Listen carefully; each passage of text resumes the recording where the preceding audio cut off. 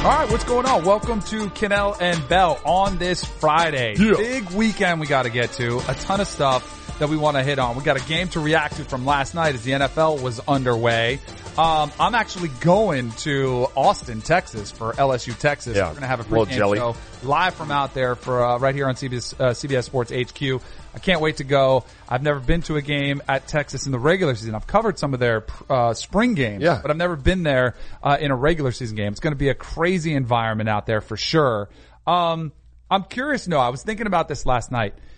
What sport do you enjoy watching the most with your family? Like when you're taking in games, is it NBA? College football. Is it college football? Not even close. Really? College football. Interesting. Huge events at our house, college football games. Big ones, like LSU, Texas, Miami, Florida. It doesn't even have to be the Hurricanes. Like if they're big games, like we're around a TV, people are over, you bring out a little bit of a spread, like those are our events. Right. Yes. I would echo that. I think it is because last night I was sitting on the couch with my daughters. We were watching the Bears-Packers game. So we were watching the pregame festivities. The Meek Mill was given the concert, that everything else.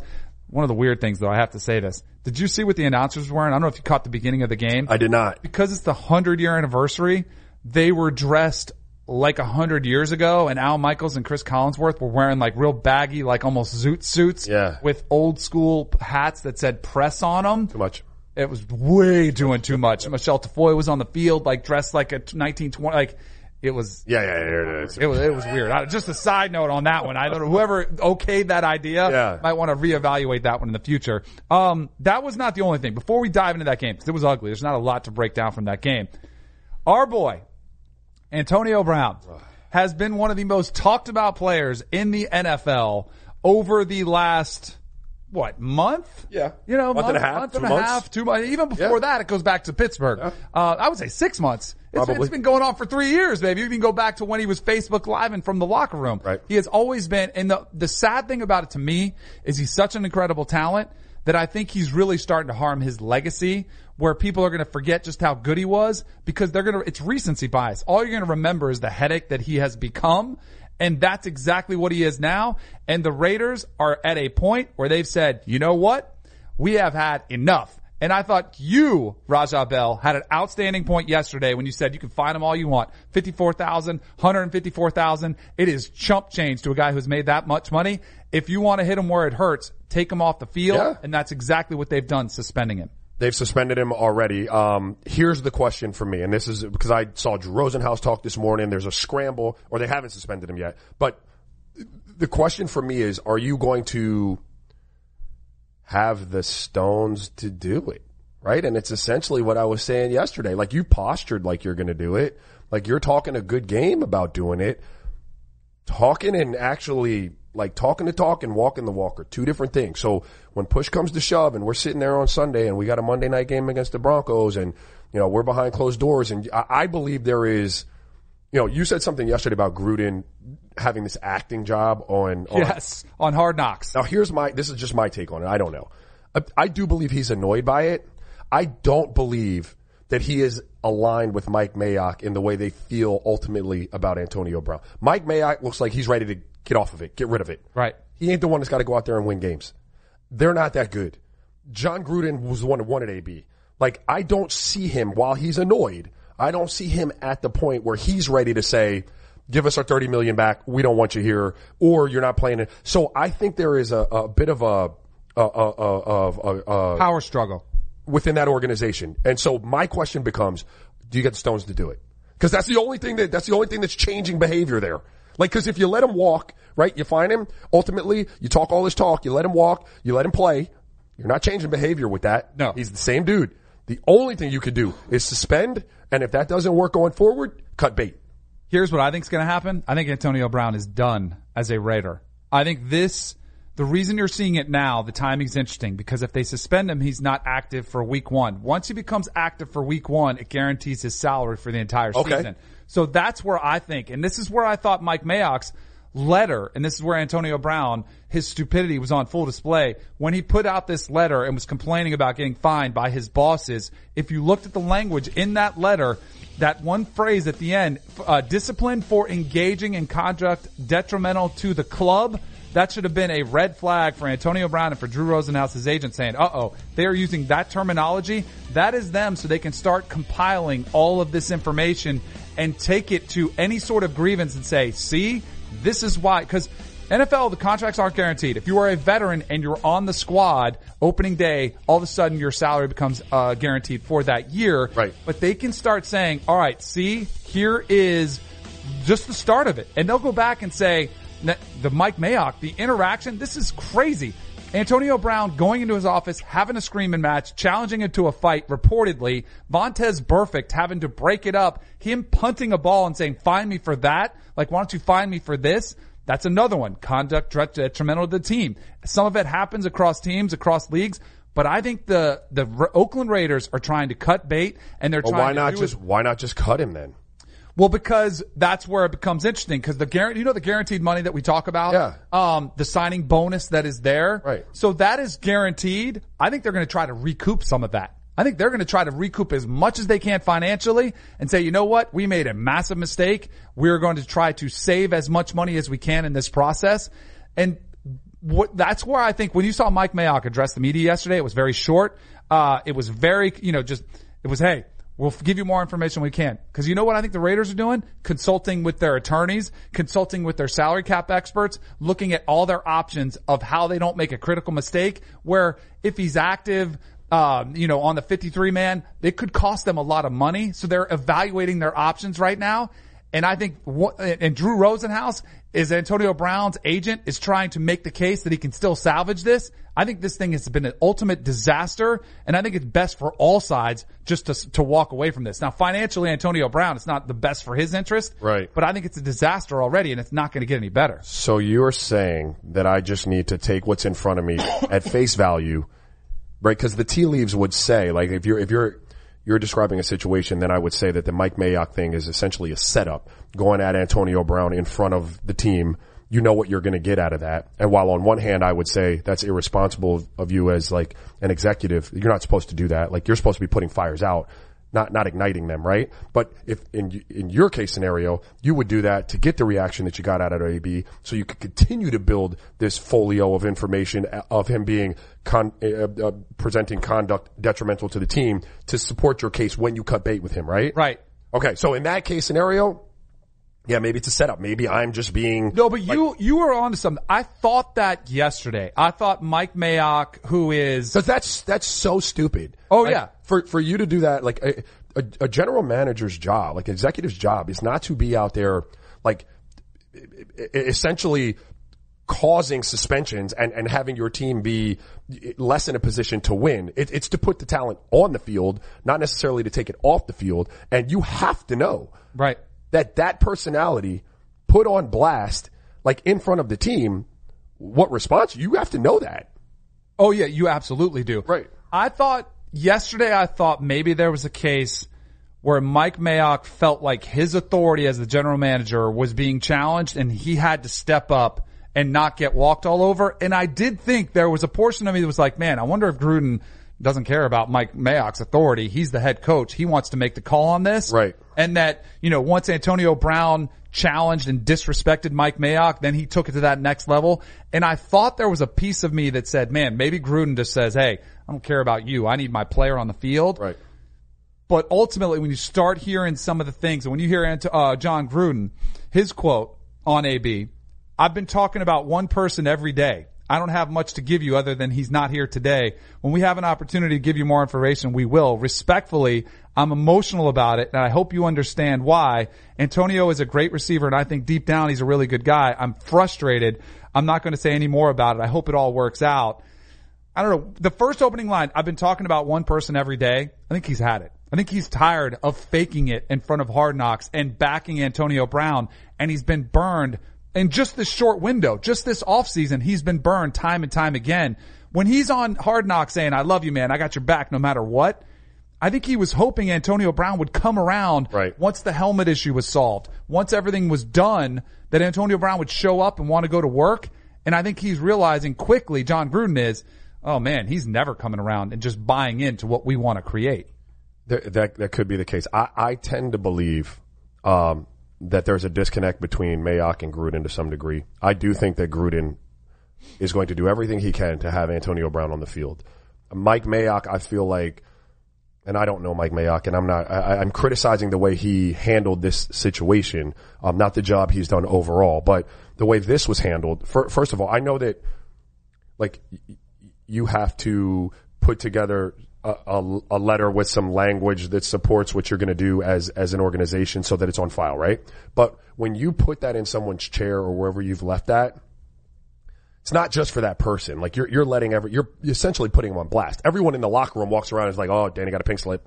You know what I mean? Yeah. Oh, Raj got 2 pink slips. Like, so you are letting everyone in the locker room know. These are things that Antonio Brown has never dealt well with. He's never done well with being put on blast, whether it's his fault or not. I'm not excusing him from his actions that get him where he is, but when you start challenging him like that, you know you're going to see the worst side of Antonio Brown. So it started to some degree with that. Private conversation with AB. Hey, listen, you haven't been where you need to be. Post-helmet situation. We go up to Ontario or wherever we are. Why aren't you at the practice? You know we got to fine you for that. It's coming. Just be aware of it. It'll be taken out of your check. And I don't know that they didn't do that. Well, see, that's my thing. I bet they had those conversations and they said to AB, hey, we don't want to do this, but we're going to have to. We need you here. We need you to buy in. Okay. And that's where I think they got to this point. So then why, like, that letter doesn't need to be laid out. Like, you don't need to have everyone there understanding what the situation is. That was private between you and AB. There shouldn't be a situation where AB could capture it on his phone and send it out to you. Do you understand what I'm saying? You deal with that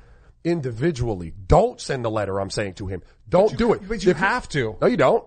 Yeah, but if you're the Raiders, you want to protect your... Well, have it. You got it. I mean, you got it. You've had the conversation. I think you have to show it to the player. I think you have to put it out there so that he's aware of the fine and of... Send it to his agent. Yeah. There are ways to do that so he doesn't have it on his person in the locker room so he can have an emotional reaction to it. And I don't mean to be an apologist. I'm just saying from Mike Mayock's perspective, you've incited this too. Like, you haven't handled it well. So after that, Danny, you come back and he puts you on blast through the media. That's a very childish, irresponsible, non-professional thing to do from Antonio Brown. You know what you do?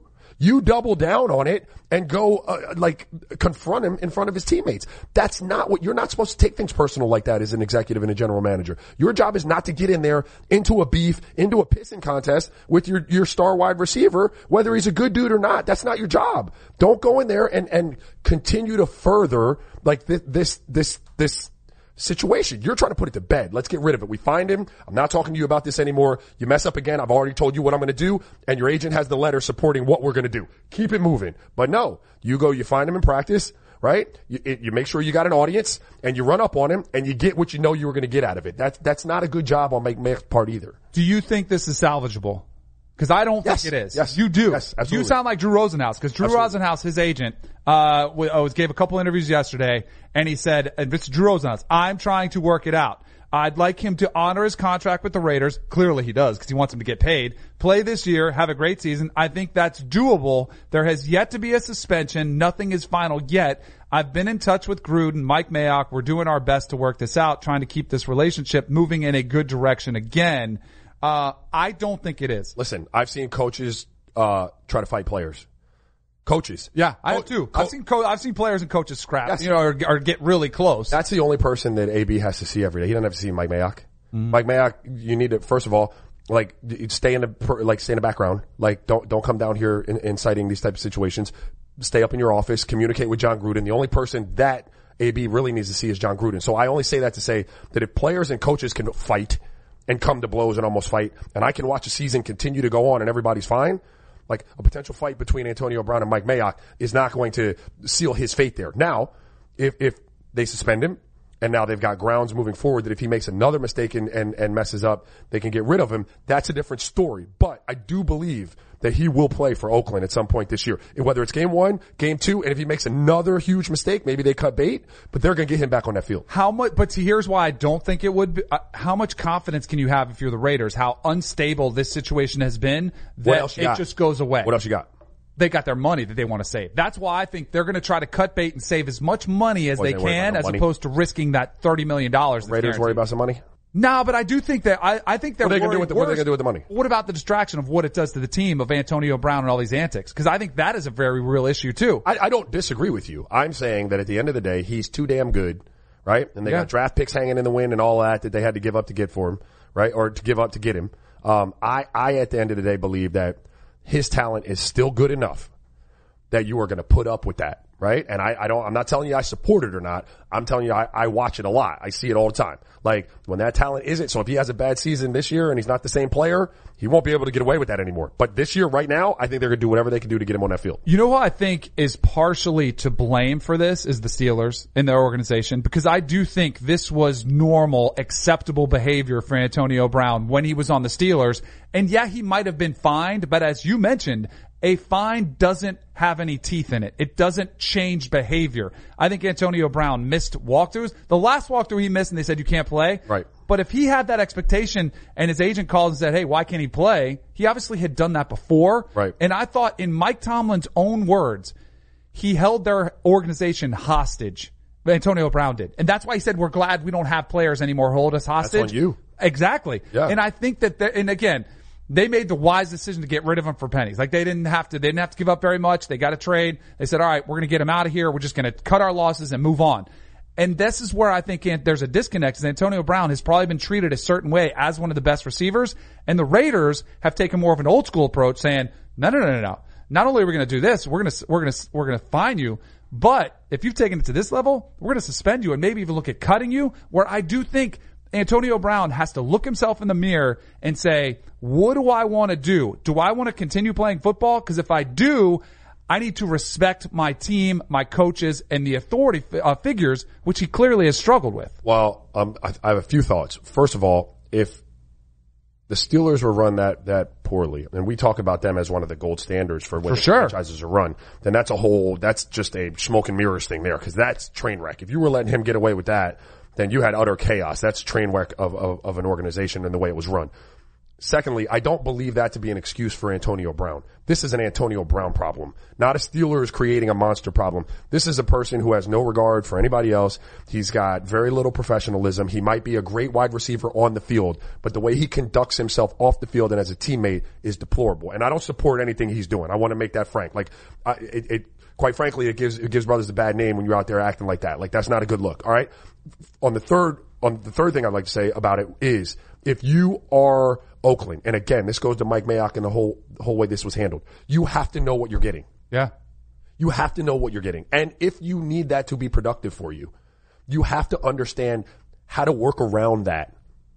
You know what I mean? Like, you have to know what stimulates, as a coach, as an organization, you have to know what stimulates Danny, what stimulates Raj, like how do they work, like what don't they work with, and to some degree you got to be willing to bend to get the most out of your player.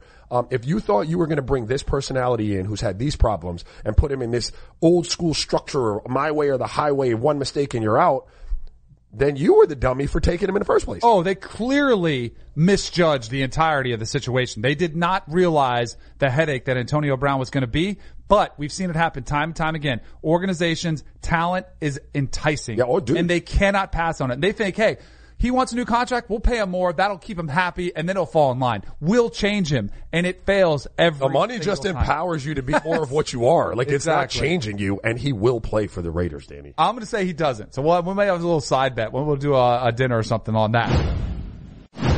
Welcome back to Cannell and Bell, hanging out on this Friday. Last night we did have week 1 of the NFL season kickoff. The Packers beat the Bears 10-3. I'm still mad at myself. Although I don't feel that bad. So I took the Bears laying 3. The Bears were 3-point favorite at home. I knew their defense was filthy. I didn't have a lot of confidence in Aaron Rodgers and that system, the new system. So I took the Bears.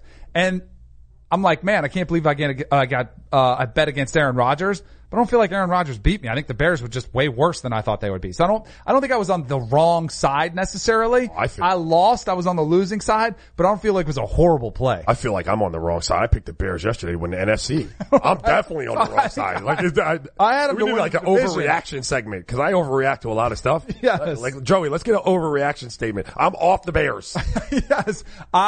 If you could edit on Twitter, I posted all my picks division winners. I didn't pick them to win the NFC, but I did pick them to win their division. Yeah. I would probably edit that one and put it in another team, maybe my boy Kirk Cousins. But I don't feel that great about the Packers either. Right. Neither side impressed offensively. Both defenses were super impressive. The bet that I passed on that I'm still kicking myself was total sacks were 5.5 in the game. There were almost 10, I think, in the game total. Both quarterbacks were getting hit a lot.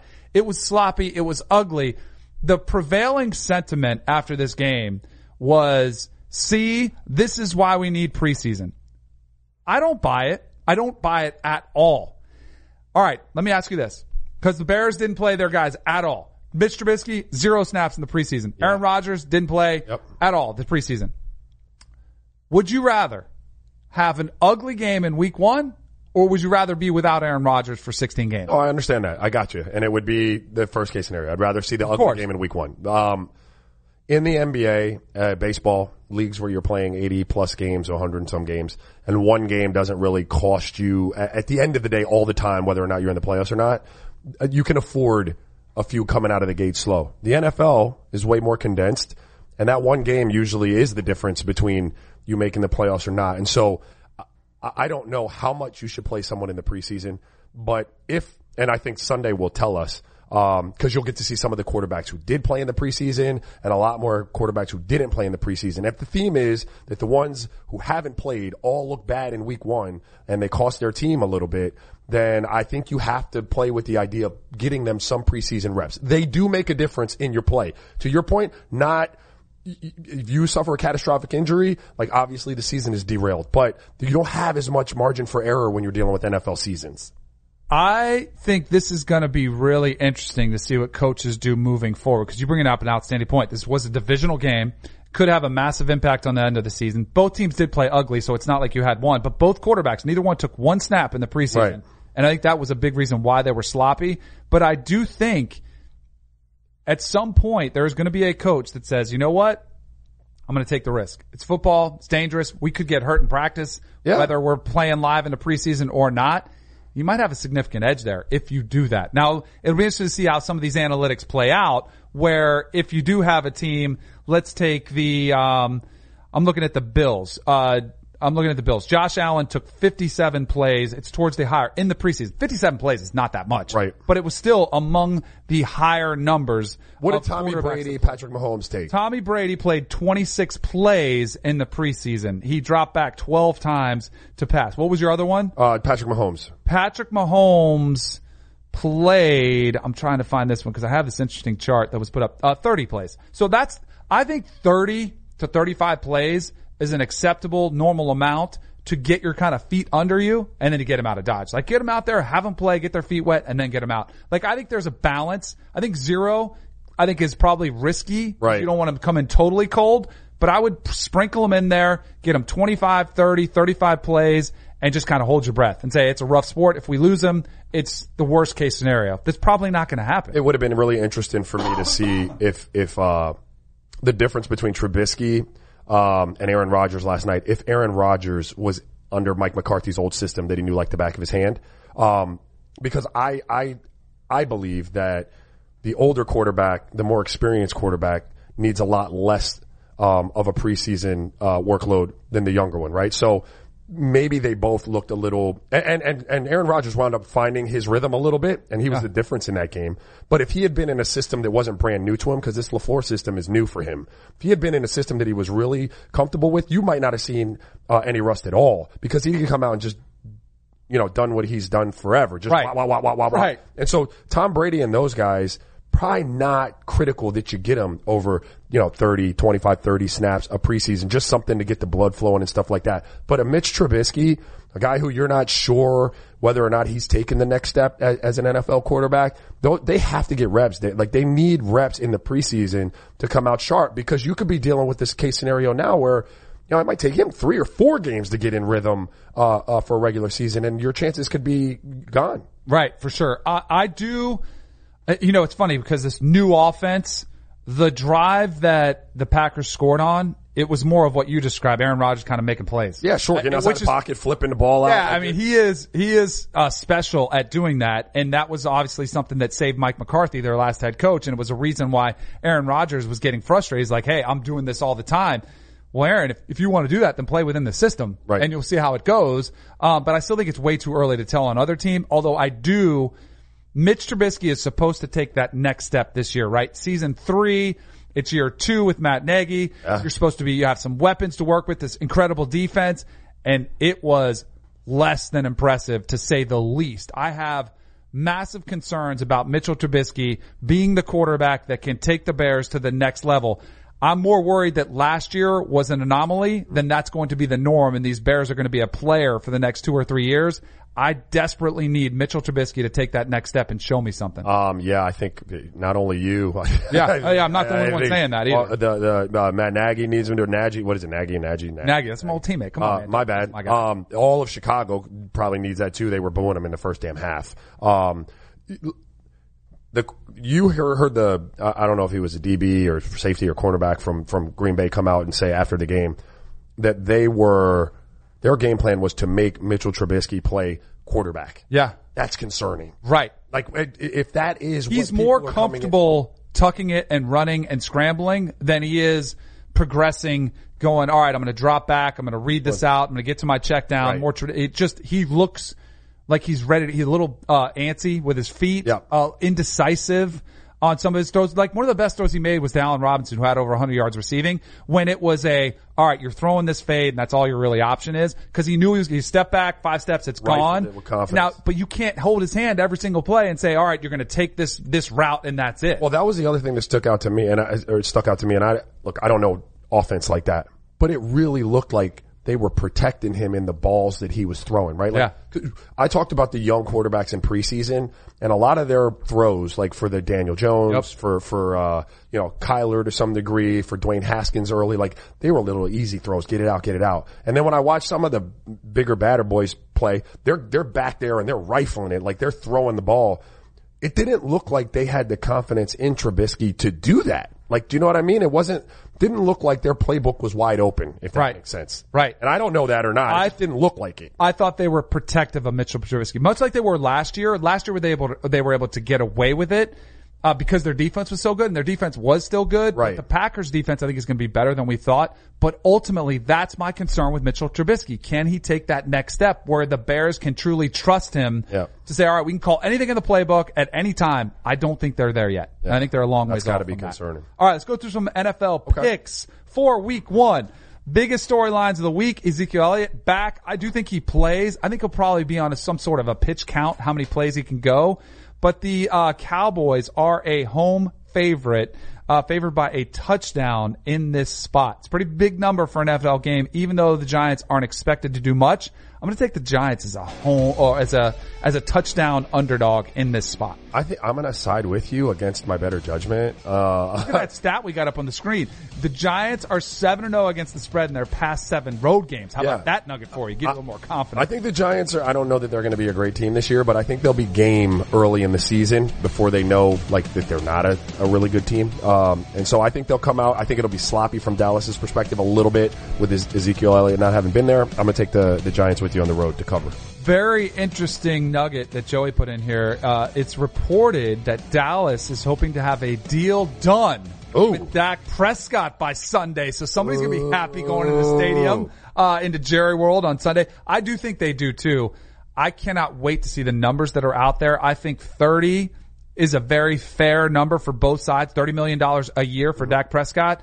It's not the 35 or 37 that maybe he could command if he really wanted to play hardball. But I think Dak will take kind of the team, not discount, but like a fair deal. Okay. As opposed to trying to break the bank. But we'll have to find out those. We'll get those to you on Monday if that indeed does happen. Good for Dak too. A 4th round pick against all the odds gets the deal. Hopefully it happens and we'll get you updated that on Monday. LA Rams on the road against the Panthers. The Rams have been reported to no restrictions on Todd Gurley, right? We were worried. There's been reports. Right. Arthritis, knee disappeared in the playoffs. They're saying he is full go in this spot. Rams to cover, win by a field goal. I don't know what Cam's situation is with the leg. He's fine. Cam's back. That's why I'm taking the Panthers, baby. I'm a home dog fan, so I hope you're right, but I'm going to take the Rams. I think the Rams win by 3. I think the Rams have a setback this season. Last year, of course, appearing in the Super Bowl. Jared Goff gets the new deal. I don't know. There's a Super Bowl hangover effect of somewhat to the losing team. I am buying that with the Rams, and I think the Panthers are going to have a resurgent year this season now that Cam Newton is fully healed from the shoulder and the leg injury that he had in the preseason as well. I'm going to take the Panthers. They're playing at home. Titans at Browns. Your boys. I have a feeling this is your squad this year. Yeah. The Cleveland Browns, they got Odell Beckham. They got Baker Mayfield, Landry Jones. They got so many weapons to work with. Are you buying them in this situation as a 5-point favorite against all day long? Dog pound, baby. The Browns are going to come out. They are that young, brash team. There's always one in a sport that hits the ground and they're trying to prove something to someone. Like, it's not just about the Super Bowl or the NBA championship. It's about making a statement. This is the statement team this year. Did you see the press? It was a video. I don't know where it was, but Odell Beckham was talking to the media and he said, "No, I'm not ready to open it up yet." He said, "I'm not full speed yet." He has a hip issue that he's talking about. Does that concern you at all? No. Not at all. No. I'm concerned. What does it mean throughout the course of the first half of the season? I'm not concerned about this game. I think they win and cover against the Titans. Chiefs versus the Jaguars. Our guys, we both have them as the Super Bowl champs this year. Interesting spot. Nick Foles debuts as quarterback for the Jaguars. Against the Jaguars defense a couple years ago was one of the best in the NFL. Couple years ago. Yeah, that is true. Last year, not quite as good. I think this is a disrespectful line, and I'm not a bettor, but I think this is disrespectful to the Chiefs. I'm taking the Chiefs plus with the points. I was trying to find. Nick Foles played 18 snaps in the preseason. Didn't play a ton. John DeFilippo is reuniting with. I'm going to take the Chiefs. I think the Chiefs are legit. I think they're the real deal. I think they put a stamp on this one as well. As a field goal favorite, I think they cover by a touchdown or more. Colts versus the Chargers. Colts are a 6.5 point underdog. No one has given them a chance. I like Jacoby Brissett. I think he's going to have a better year than most people think. I think he's going to be comfortable in that system. I'm going to take the Colts here with the points. I'm going to fade you. I like Jacoby Brissett too, and I do think the Colts are going to be an interesting story, and they'll be better than people think they'll be. But I like the Chargers at home, even though they don't have Melvin Gordon. I still think they cover the 6.5. I'm going to give you a chance right here, last one. Yep. To get on my guys' bandwagon. Falcons on the road in Minnesota against my guy. Julio Jones doesn't even know if he's going to play. He's got a contract and what it's going to do. You're going to go with my Vikings as a 4-point favorite? I am going to go with the Vikings. There we go. Kirk Cousins breakout game this season. I'm telling you, dark horse MVP, Kirk Cousins. Watch out. I got over 100-1 long shot odds on that. I'd take him at that He's value. Always going to be there statistically. If he could just get over that hump and have a big game, please, Kirk Cousins, do it for me so I don't look foolish for backing him all these years. That'd be fun to see a new player there too. Welcome back to Kanell and Bell on this Friday. We just went down our NFL picks. Pretty good slate of college football games as well. Some pretty big matchups, could have playoff implications. Absolutely in play here. I am headed to Austin, told you that at the beginning of the show, to watch LSU take on Texas out there. This line has been crazy. Coming in most of the offseason, LSU was like a 2-point favorite. Then a week before the season, Texas was favored in this game. Then LSU goes out, wins their first game, puts 55 points up against Georgia Southern. It has swung all the way around to where LSU is a touchdown favorite. This to me is remarkable, the movement on this line, in this spot. Texas beat Georgia in the Sugar Bowl, and they let everybody know about it, and all SEC fans said, well, Georgia didn't want to be there. That's all Texas has heard this offseason. Who do you like in this one? This is a tough one for me, because I don't know if that 55 is sustainable against better teams. Like, I know it shows you that they're a little bit more wide open, but I don't know if that's a number they're going to be able to hang up consistently. I'm going to take Texas because I think 7 is a lot of points. And Texas has a point to prove, I believe, because they're trying to get one of those Big 12 teams or another Big 12 team into the college football playoff. I don't know. This one's a tricky one. There's so much money coming on LSU. I don't know if it's smart money or if it's just everybody buying into that first week hype. I'm going to go with Texas as well. Tom Herman, the head coach at the University of Texas, is outstanding as a dog. His record as an underdog is actually better than when he's a favorite in covering the spread. I actually like the Texas Longhorns in an upset, the outright upset. Yeah, I think LSU, we've heard for almost a decade now that they were going to have this new offense. And yeah, we saw some of it, but that was against Georgia Southern. Correct. What are they going to do if they have a touchdown lead? What are they going to do if they're trailing by a touchdown in the third quarter? Are they going to stay as aggressive or going to stay as open as they always have been? Or are they going to go back to being a little bit more conservative and saying, hey, let's rely on that defense?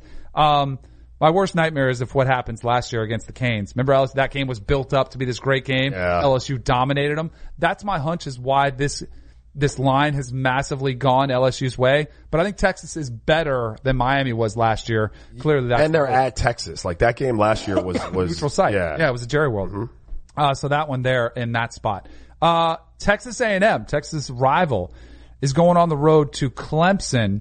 Clemson, Trevor Lawrence looked human in week 1, had a couple interceptions in that game.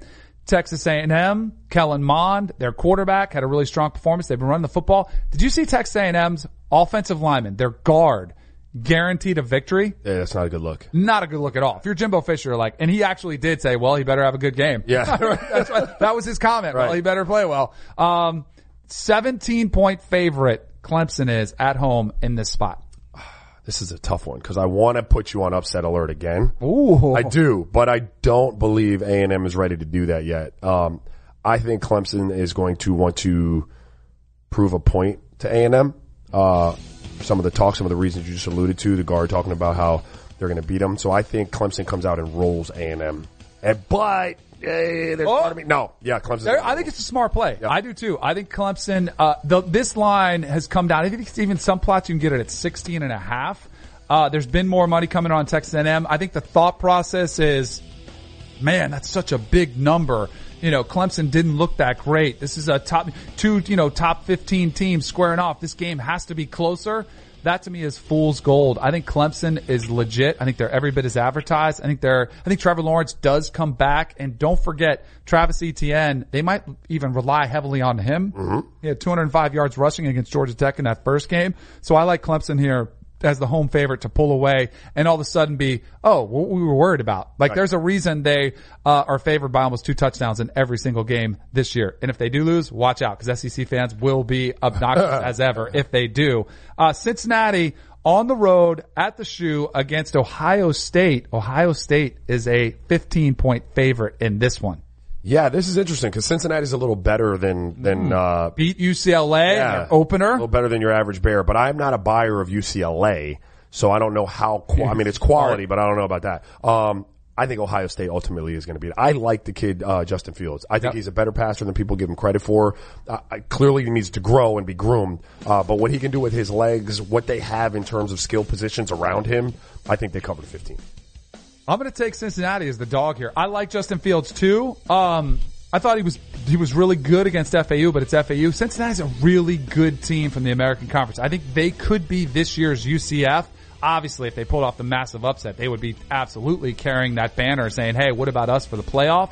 I don't think they win the game, but I'm going to say Ohio State wins by 2 touchdowns, which would not be enough to cover. That's in-state too, bro. Or that's in-state. It's not rivalry, but it's in-state. Oh, no, it is. But here's the thing to reminder. Luke Fickell coached Ohio State. Okay. He's going against his old squad. All those players on Cincinnati probably wish they could have played Ohio State. True. You don't think they want to prove to everybody in their families and the crowd and the coaches at Ohio State, I should be playing there? That's the dynamic every FIU and Miami game or FIU Florida State or FAU, and none of those are within 14 points. Yeah, see. No, they definitely, there's a reason they're not playing there. They just don't want to prove to them, but there's a reason they didn't get those offers. So I'm going to take Cincinnati in that one. Florida State, we won't even pick that game. I think Florida State wins. It's 22. It's a weird number. They're going to cover that. You think they will? I think they could win by 3 touchdowns and come out like a point short, which is why I just don't think it's worth touching it. Your Hurricanes, though, I think are at a very interesting spot for Manny Diaz. Beat it. They got the loss. They cannot go 0-2 to start the season. Mac Brown gets a win. The Tar Heels, you chalk that one up as a W at the beginning of the year. All of a sudden, it's that much more interesting. 5-point favorite in Chapel Hill on the road. You're really trying to sell me. So Miami. I thought maybe there's a chance you could have win. You could have all the Jordan gear in the world. Come out there in your Carolina blue Jumpman, Jordan cleats and all of that. You're going to get smacked in the mouth on Saturday. Believe that. Hurricanes to cover at 5. Oh, all right. I need to hit up my man Mac Brown for some of that Jordan swag. I need some of those off-white. Yeah, man. He recruited me at North Carolina. You ain't go. We go way back. You ain't go. I need to go. No, maybe that's why that's why like if you would have gone, we would have sent you some gear. You wouldn't have to ask. I'm not going to get it. No, I'm going to take Carolina to cover in this one. I think they're better defensively. This team is more talented than their record was last year, as South Carolina found out. I do not know what my You're thirsty right now. No. Yeah, that's what you are. Oh, my man Mac, send me some of those J's, man. All right, that's it. I'm gonna take UNC in this spot, getting the 5 points. All right, welcome back to Canelo and Bell, finishing off this week on a Friday. Bold prediction time. I wish you would. Here we go. I wish you would. You know what I said about Serena? I said she's not going to win another major. What I tell you, what was my bold prediction like a week and a half ago when the said U.S. she was Open going to started. do it now. Right now. In New York, at the U.S. Open. She has made it to the final. She has looked impressive. She's looked like she's on a mission. She's looked good. But you know what? She hasn't faced Bianca Andreescu. Not many people have. How old is she? 19? She's 19. Yeah, See, great here's story. the thing. Good story. Good story. A lot of these people that Serena's been facing, some of like the 23 to 28 year olds, they're all intimidated by her. My girl Bianca's not intimidated. She's a power hitter. She's going to go toe to toe and knock Serena off. Serena hasn't really been challenged that much in this U.S. Open. That to me is the big concern. Conditioning. Where is she in a match where they need to go 2 hours? I think she's going to struggle. I'm calling the outright upset. Bianca Andreescu. I think that's how you say her name. But I'm taking it. Don't hate. I'm not hating. I told you so on Monday. You need to bottle that up. All right. Go have a like motivational session with Bianca Andreescu. Okay? I will. She needs that more than I need. You don't need anything. I ain't listening to none of that. She got all the motivation in the world. She's going to be Serena don't need 2 hours to handle Bianca Andreescu. This is going to be a power match. She's a power hitter. All right. Come get it. Facing the best power hitter of all time. Serena is going to make short work of that. 6'3", 6'2". All right. We'll see. I'm going to call it U.S. Open championship. I'm going to say a 3-setter. The upset is coming. All right. My old teammate, Clinton Portis, played with him in Denver with the Broncos. Great dude. Love him. He's a Hurricane, even though he is a Hurricane. Yeah. He was a really fun teammate, a guy that, really fun, personality, pretty funny dude. Also liked to get after a little bit. Yeah, he's a character. Yep. Likes to get after it somewhat. This to me was the least surprising thing I saw, and it wouldn't really surprise me for anybody in any sport. When he was telling the story, he was on with Bleacher Report doing this little expose, and they asked him about the Hennessy shot that he took before the game with Sean Taylor and Santana Moss. And he was like, yeah. And he's like, but that wasn't even a big deal because we weren't really hammered. It was just kind of just to take the edge off. Right. And then he told a story about when he was on the Broncos his rookie year where he was sick from the Friday night before. This is how crazy this is. How much they got after it. Though. Still hurting on Sunday, was getting sick before the game. Shannon Sharp, he was going to go in to tell Mike Shanahan, I can't go today. And Shannon Sharp had to pull him aside and say, no, they don't care if you're hungover. You need to come deliver. Right. So he started like sweating it out, trying to go do sprint so he could get it out of his system. Then actually goes out there, hungover like a dog, 228 yards rushing and 2 touchdowns, hungover, sick as could be. That's not surprising to me. Like, look, some of my best games in college and, like I know guys, we go out, like you can play on a hangover. That's not a big deal. So the numbers aren't startling, or surprising to me. The fact that you were hungover 2 days. That's the most alarming thing. That is crazy. Because when I heard this first time, I was like, well, how did he go out and party the night before a game? Because usually they have curfew. Right. You got a team hotel. Even if you're a home game, you'll still stay because they don't want you partying the night before a game. That to me was the eye opener on this one. Not surprising at all because Friday night is a big night out in the NFL. Nuts. Saturday is pretty low key. All you have is a walkthrough. I used to come in the huddle and walkthroughs at any team I've been on, and you could smell the stench of alcohol in the air. You got some guys that are hurting still, maybe just came to practice straight from the club. So that's totally understandable. But usually they're thinking, hey, you can sleep it off the entire day, correct, and then show up the next day. My man CP just still getting after it. I hear you. And that one. So a funny story from that one. Not surprising at all, though, to say the least. Jerry Jones joked on Wall Street when he was ringing the opening bell or something about how he's $100 poorer because he gave all this money.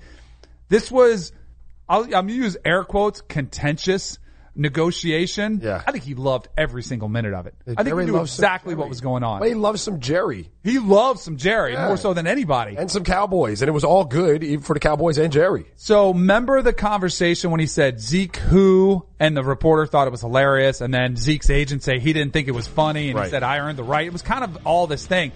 Jerry unveiled a t-shirt he had custom made for Ezekiel Elliott on the introductory press conference when he signed his new deal. This is pretty classic Jerry Jones. I don't think Zeke loved that. I saw his reaction? I saw it live. I don't think he loved it. I think he played it off. Really? I think he played it off pretty well. And then when he turned it around, I think Zeke was a little like, all right, I get it. But I don't think he loved it. When he first saw that t-shirt, his initial reaction was not like, ha. Yeah, the front of the shirt, Zeke who, the back of the shirt, that's who. You know who's going to love this shirt? Every Cowboys fan. That's the thing. This will be on sale. Yes. their opener against the Giants, and people will be snatching this up off the racks like crazy. Boy, squeezing a dime out of everything. Good for him, man. Hey, Zeke might not have liked it, but he's got $50 million reasons why he can get over it if that is the case. You call me Zeke whatever now. Exactly. You can call me Zeke whatever in any case there whatsoever. All right, let's finish off the show. Little shoe showdown. We had a controversy. I won last week with the Travis Scotts. You did. Pretty fresh. You did. But so like if you're going to just continue to bring the Travis Scotts, we might as not do the showdown. No, but like showdown. I'm going to pick and choose like when I think I need them. Oh, when you need a win, you need a win. Okay. Like if you're going to step up your game. All right. Well, what you got? What you got? Well, let's hold on. Before we get to that, we got to look at some of the releases that are out there because the NFL has several players, and I am thoroughly jealous of these players. And I think all players across the league are going to be jealous of these dudes. Some are breaking out the Air Jordan 1s. Yo. These are pretty sweet. So you got Tyrann Mathieu of the Chiefs. I don't think his color's up there. Earl Thomas, the Ravens. You see some purple. Alshon Jeffrey of the Eagles. Oh, these are left to right? So the Chiefs are good. So yellow. Tyrann's going to be rocking the yellow. They got some yellow trim. Yeah, they absolutely do. Yeah. I wasn't thinking of that. Maybe it's also a shout out to his LSU Tigers there, for the Honey Badger. Who's the purple? The purple would be Earl Thomas, the Ravens. Thomas, yeah, okay.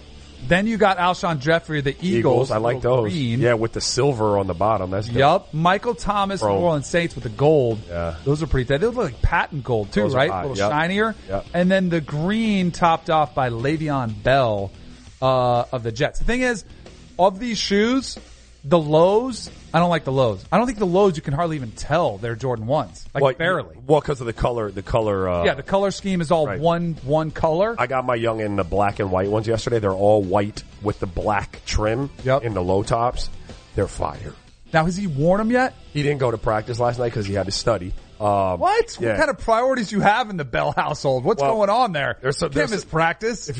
There's some other stuff going on here. Last night, he had to study, so he stayed home. Gotcha. He'll be at walkthrough tonight in his 1s, and I think he likes them more than the 11s. So. All right, what'd you bring today? Because I went outside the box. I brought some of the Jordan golf shoes right here. Now, these are fire. I know you're jealous. I know you wish you had a pair. I love the little Jumpman logo on the back. You can see the Jordan golf right there, and these are comfy, too. This is a no contest. Oh, really? These are I hold them. These are the Giannis's.